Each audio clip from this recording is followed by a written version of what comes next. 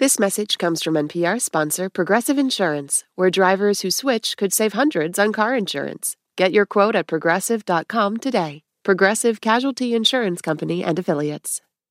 Hey y'all, I'm Elise Hugh, and I'm hosting NPR's It's Been a Minute this month. And for this episode, Jay Williams and the team are letting us take over their feed, thanks Jay, to share an episode of It's Been a Minute with y'all. It's a conversation between former guest host Juana Summers and author Danyel Smith about her new book, Shine Bright. Very excited about this. Jay is going to be back with a regular episode of the show next Tuesday. All right, let's get to it. Here's Juana. You're listening to It's Been a Minute from NPR. I'm your guest host this week, Juana Summers. All right, y'all, writing a book is a feat, and if you ask just about any author, they will certainly tell you. But today's guest knew exactly where to find inspiration.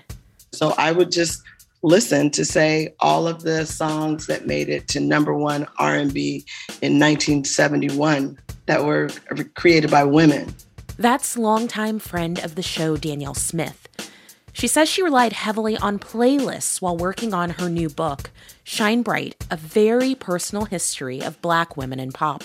Super specific, slightly nerdy playlists. Songs like Mr. Big Stuff by Jean Knight. Mr. Big Stuff. Who do you think you are? Want Ads by Honeycomb. That got me through chapters. If I Were Your Woman by Gladys Knight and the Pips.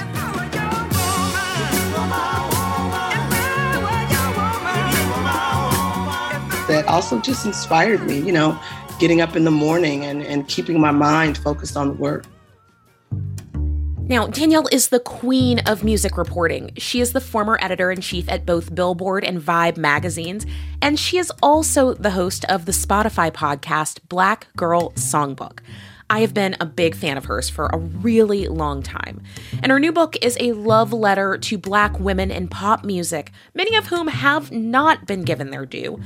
Danyel recognizes their legacies and captures how the genre was built on their achievements in a way that I have just never heard it described before. I also saw myself reflected in her book. It's about growing up as a Black girl in this country and what it's like to both achieve, but also to be wildly underestimated. It's a book about humility and also this really imaginative and beautiful bravery. All right, y'all, let's get into it. Here is my chat with Danyel. This book is such a personal and intimate journey through the history of Black women in pop music. It starts with Phyllis Wheatley, a woman who was enslaved and sang her poems, and it stretches through history with stories about all of the greats that we know, like Aretha Franklin, Whitney Houston, Gladys Knight, and Janet Jackson. I have to ask about your inspiration for writing this book. It feels to me like you've been writing it your whole life. The main inspiration is I just literally never feel like Black women in music receive the credit they are due. I also just feel like Black women's lives and to some degree also Black people's artistic and genius, the genius side of their lives is written about so often in summary. I think their lives are written about so often as like a moment of Black History Month or written about as a moment of a first being accomplished. And all of these things are smart and all of these things are important.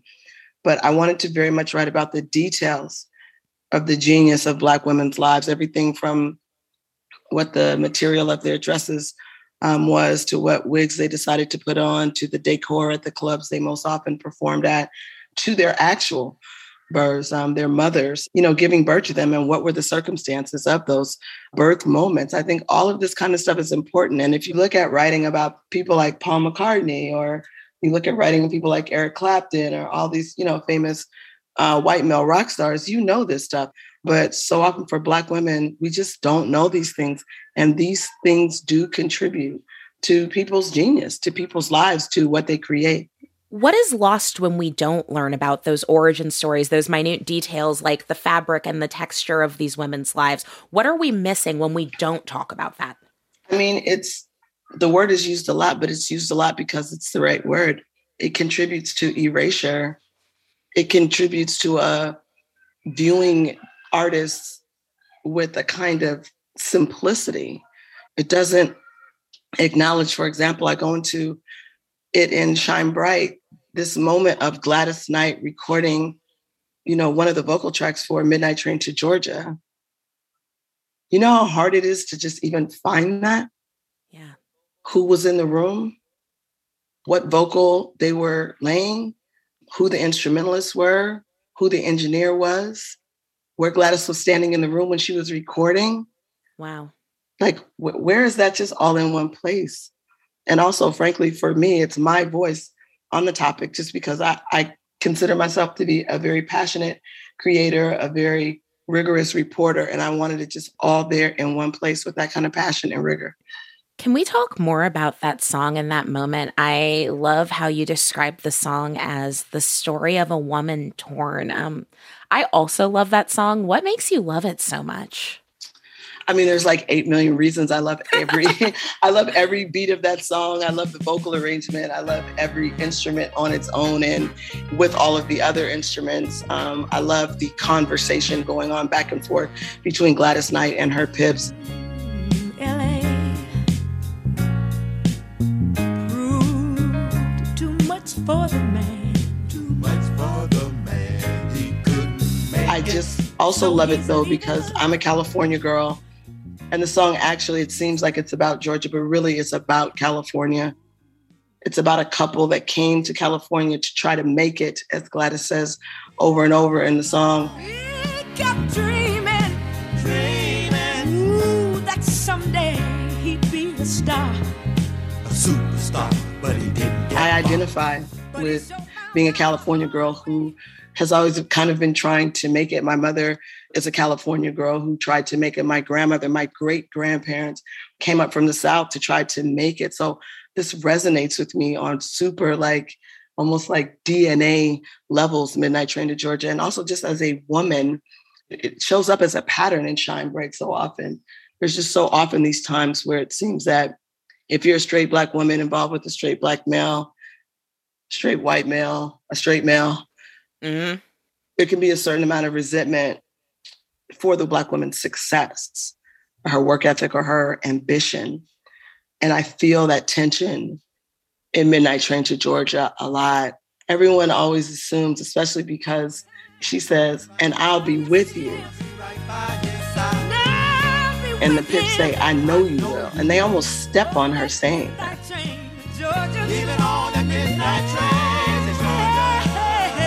My thing is, we don't even know how she means that. She could mean, I'll be with you in spirit, bro. Like, I'll be with you, like, in your heart.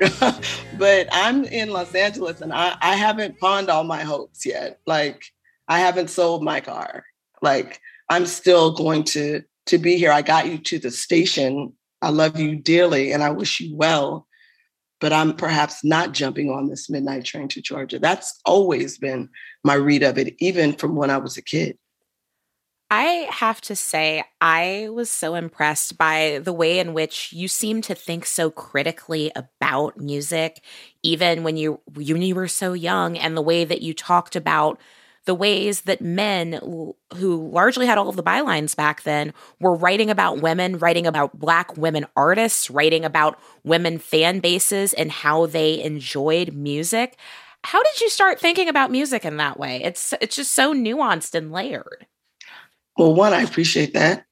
Two, I've always loved music. I've always been nosy. So I guess it makes sense that I would become, a culture writer, a music critic. But it really started for me reading the liner notes of albums. We used to have albums in the house. My mother was very big with the Columbia Club, where you would, like, for a penny, you would get 10 albums, whatever that cult was. We were in it deeply. And my mother would let us pick like 3 of the albums or whatever the ratio was. And these things were treasures in the house.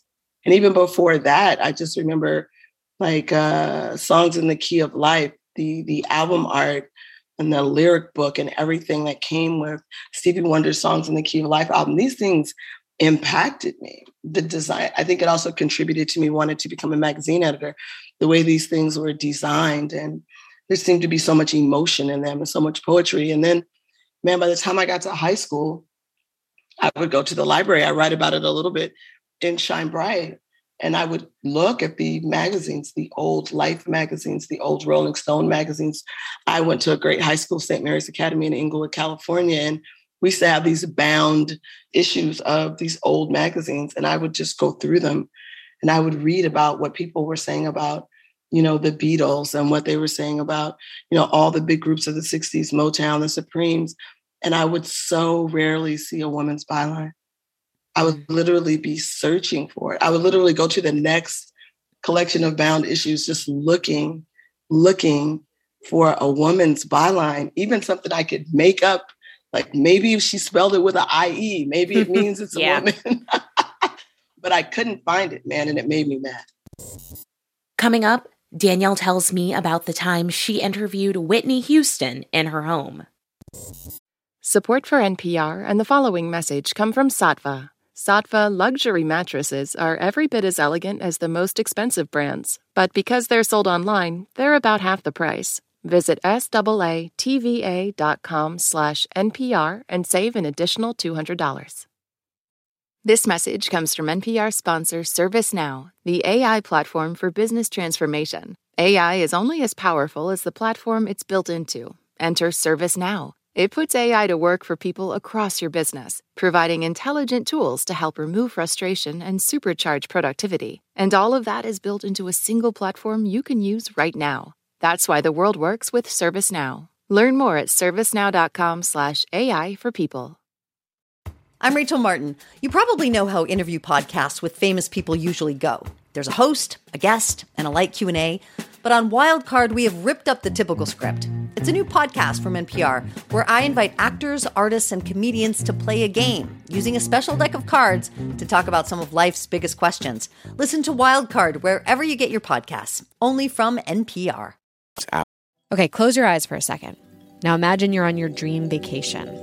No work calls to answer, no text messages to respond to, just your suitcase and an opportunity. The opportunity to just take yourself out of your routine and travel deeper.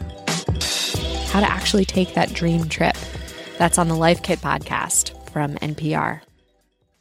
Out there. I will say for me, when I was reading this book, when you got to the part of the book where you first started talking about the gospel legend Mahalia Jackson, I actually had to pick up my phone and text my mom because I just have these like very deep and vivid memories of remembering her putting on those CDs in our kitchen, especially if someone had passed on. I still cannot listen to her singing Sometimes I Feel Like a Motherless Child without literally getting goosebumps running down my spine. And I'm curious if you can talk about her a little bit and what she means to you. You know what's so wild about my relationship to Mahalia Jackson is that it's more new than a lot of the relationships I have to a lot of the women in Shine Bright. I'm a Catholic by tribe, if not by practice. And so I didn't listen to a lot of gospel as a kid. I wasn't in a gospel choir as a kid. When I would hear gospel music live, it was going to the churches of my friends. But the thing about Mahalia is that I realized as I was writing Shine Bright that I already knew, of course, that gospel was at the center of so much, at the beginning of so much. It's foundational to so much.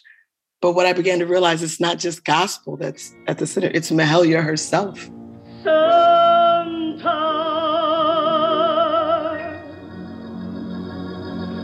I feel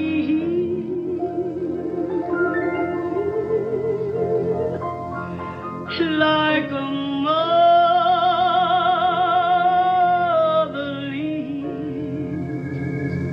child. It's her voice. But again, to me, because it's a book very specifically about Black women in pop music. So much of my book is very much about Black women's ambition. And people don't often write about the ambition of Mahalia Jackson, where she really started picking up that driftwood out of the Mississippi River to warm the house that basically had no roof. It's like, listen, and then for her to get to Chicago and then for her to have to work these crazy jobs. She worked as a maid in a lumber camp. Can you imagine being a young Black woman working as a cleaner, as a service person in a lumber camp. It's just got to be filled with fear. Like I cannot begin to imagine. And then imagine just her getting out of that and wanting more, and her ambition to also bring gospel to a wider and wider and wider audience. Like that just really became as fascinating to me as listening to her voice. Wow.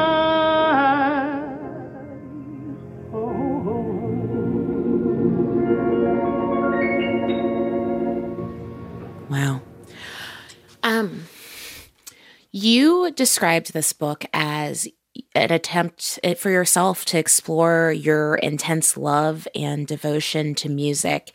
And it made me wonder what this book taught you about yourself and about how you grew up. You know things, but then you don't necessarily just go around acknowledging them or stating them. And I think as much as I've written about music in my life, I didn't always go around saying that it saved my life. It gave me whole parts of my childhood that were missing because of the tumultuous nature of my childhood, which I write about a good deal in Shine Bright. And it's the first time I'm really writing about it publicly, because I've written about it semi-autobiographically in a novel that I wrote in 2003 called More Like Wrestling. And I've got stacks on stacks of journals about it. And Lord knows I probably damn near killed my MFA cohort reading aloud about it in tears. Like it goes on and on. But this is the first time I really put it out there. And so, but I just decided, I'm in my mid-50s, and it's like, who am I saving it for? And why am I not telling the story of what is really the story of myself and my sister, Raquel, who loves music also, is a passionate music lover. But I just wanted to say, and again, give the music of Black women the credit that it's due, even in my life. Like, to just go around saying, oh my God, I just love music so much. That's why I became a music critic. I mean, yeah, sure. But if I hadn't listened to Natalie Cole when I was 8 and 9 years old, would I be a music critic right now? I just don't know that I would be. This will be everlasting love. If I hadn't listened to Sade when I was in my early 20s and late teens, would I be the former editor-in-chief of Vibe or Billboard? I don't know that I would be.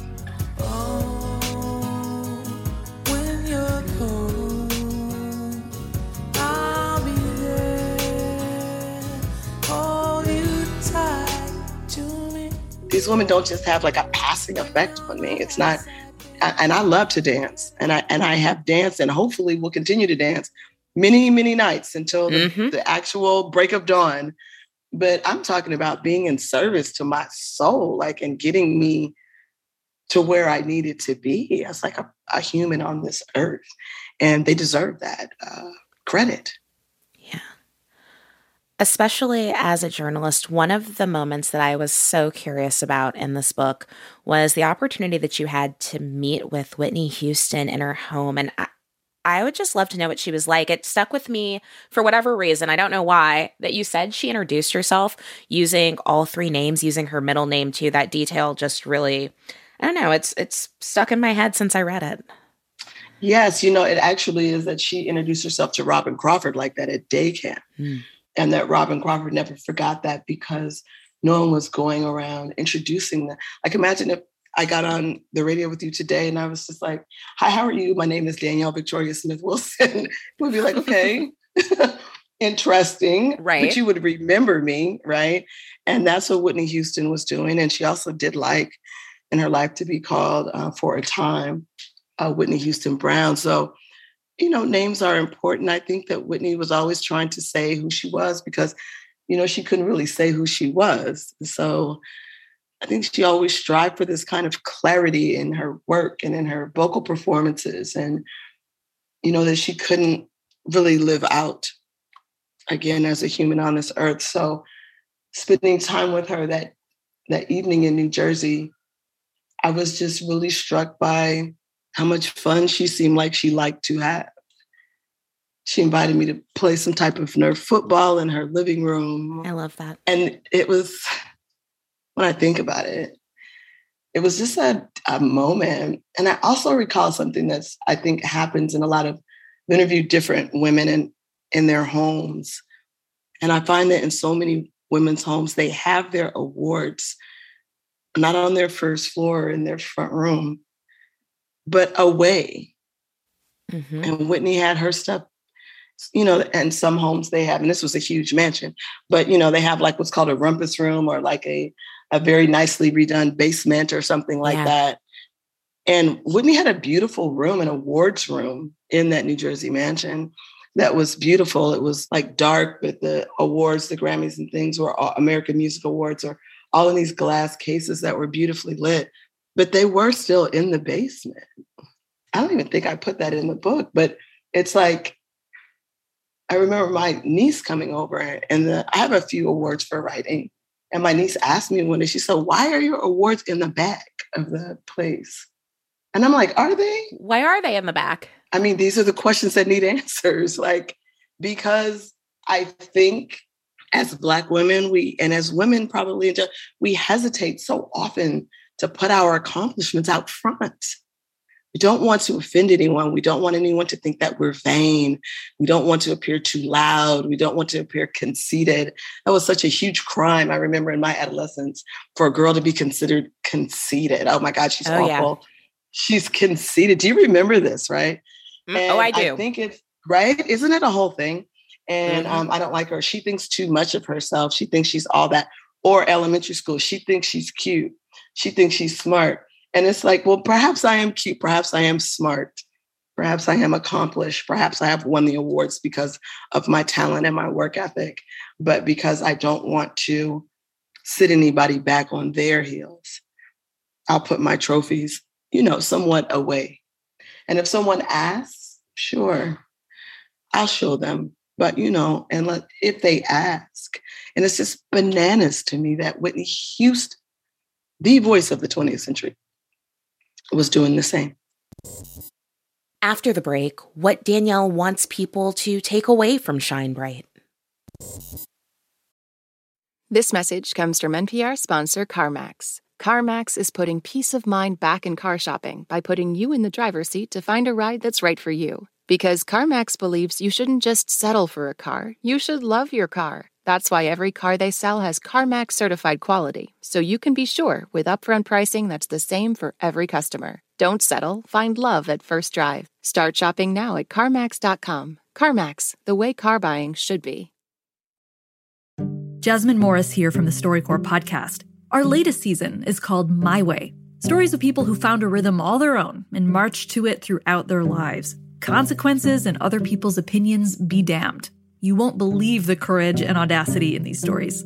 Hear them on the StoryCorps podcast from NPR.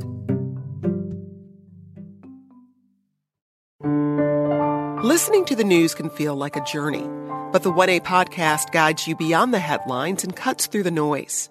Listen to 1A, where we celebrate your freedom to listen by getting to the heart of the story together. Only from NPR. Pro-Palestinian protests have popped up on college campuses across the country. But from the eyes of students, what are we missing?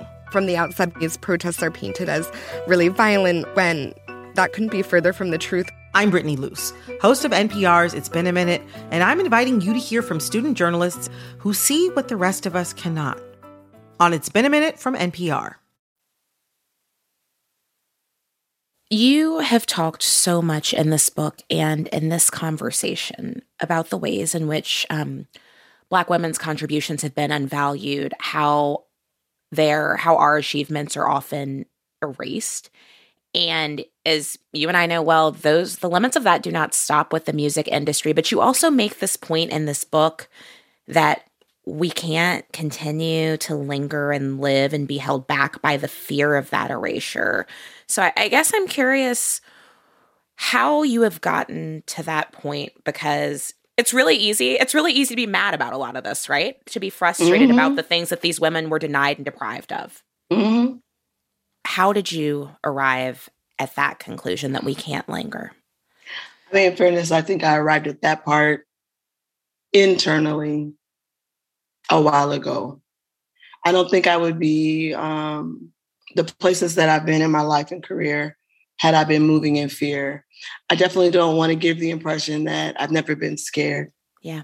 That might be actually every morning upon awaking.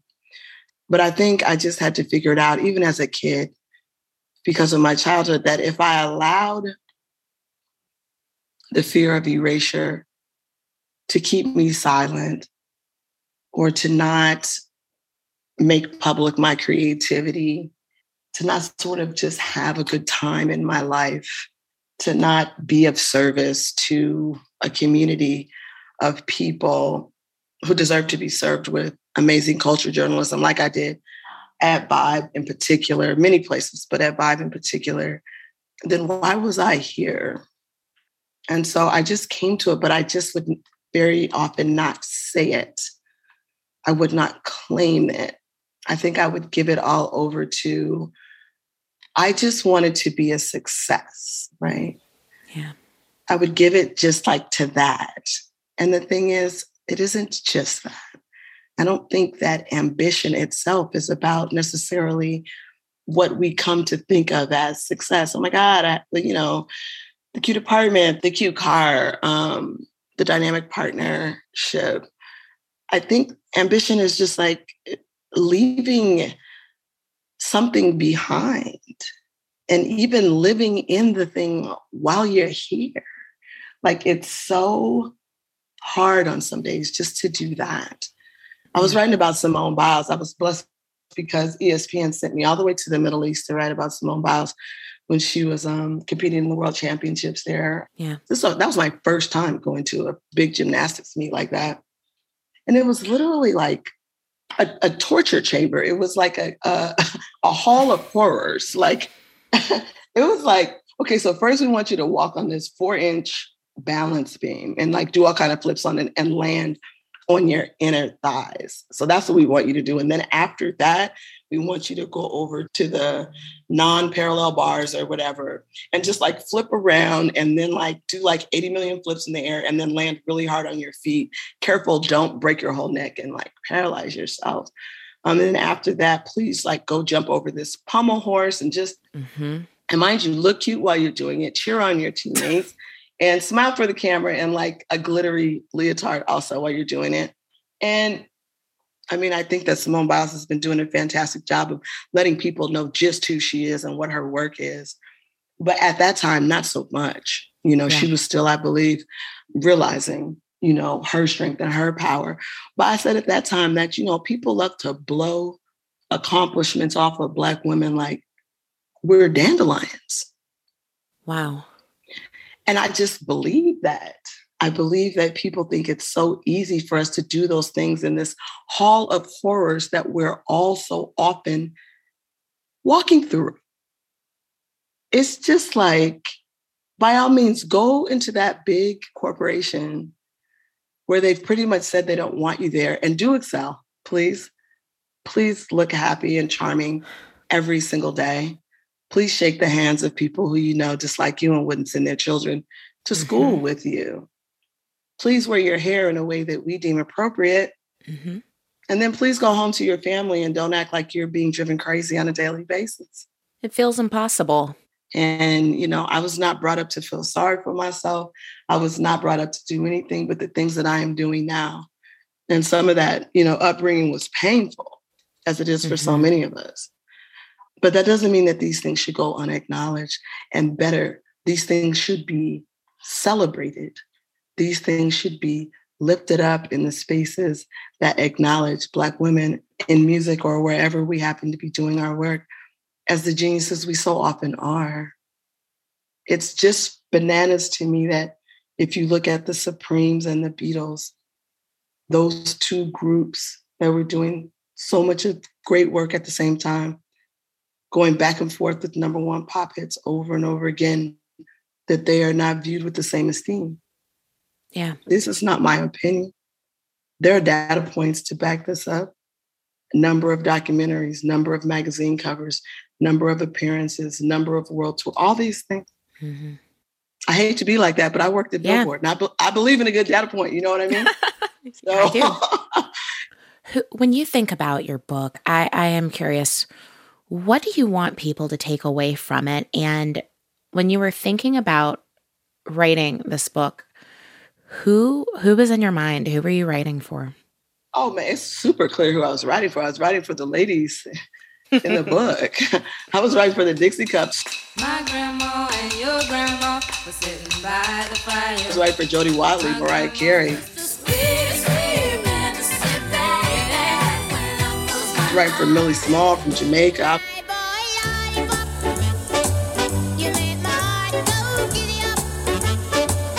From Mahalia Jackson, Man Listen, Aretha Franklin, Cissy Houston, and her sweet inspirations. I need your sweet inspiration.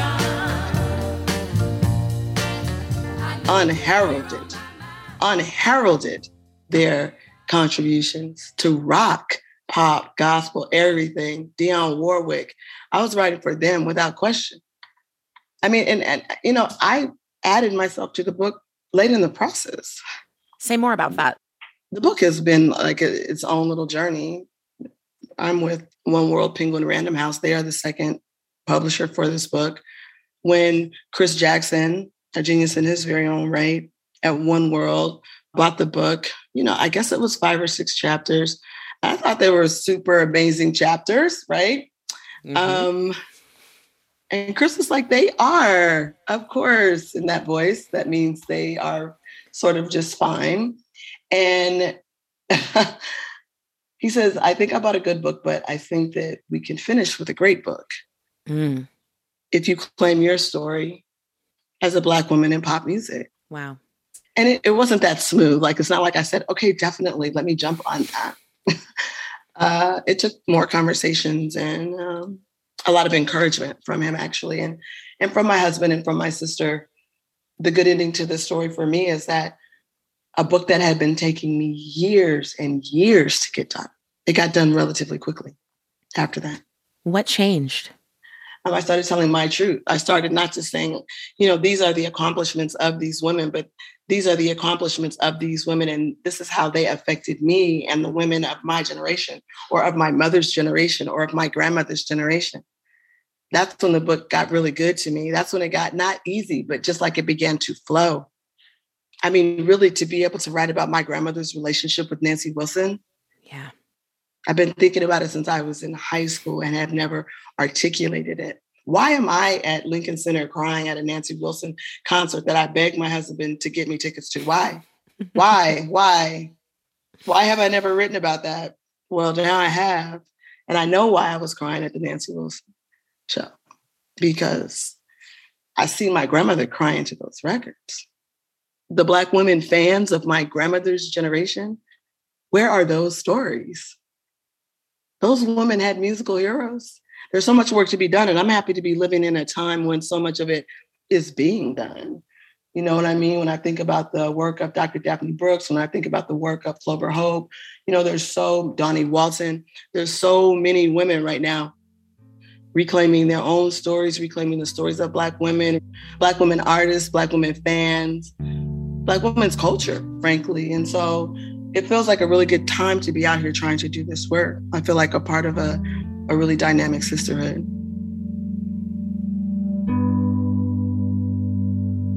Well, I for one, am very glad that this book is out in the world, and I appreciate you talking to me about it. Oh, for sure, Juan. I'm so happy that you called to talk to me about it. And the thing is, I really do appreciate the close attention to the text. It's never not a big deal to me that someone reads my work. I really do appreciate it. Thank you so much for having me. Thank you for being here. Danyel Smith is the author of the new book, Shine Bright, a very personal history of Black women in pop, and it's out now. You can also catch Danyel's podcast, Black Girl Songbook, on Spotify. And if you want to hear more of the songs from this episode, find our playlist on npr.org. And do not forget, keep sending us your best things. We really want to hear from you every week. Record yourself and send a voice file to ibam@npr.org. Again, that is ibam@npr.org. All right, y'all, this episode was produced by Anjali Sastry-Kurbacek, and it was edited by Acacia Squires and Tamar Charney. We had engineering support on this episode from Stacey Abbott. We'll be back in your feeds on Friday. Take care. We'll talk soon. This message comes from NPR sponsor BetterHelp. When you're carrying around a lot of stress, therapy is a safe space to get it off your chest. If you're considering therapy, give BetterHelp a try at betterhelp.com/NPR to get 10% off your first month. This message comes from NPR sponsor Capital One. With the Spark Cash Plus card, you earn unlimited 2% cash back on every purchase for your business. Find out more at CapitalOne.com/SparkCashPlus. Terms and conditions apply. Listen to Embedded for moments that stay with you. I could smell the smoke. I could smell the dust. Voices that resonate. Stories that change the way you think about your life. How did we get here? The Embedded podcast is NPR's home for original documentary series. Listen wherever you get your podcasts.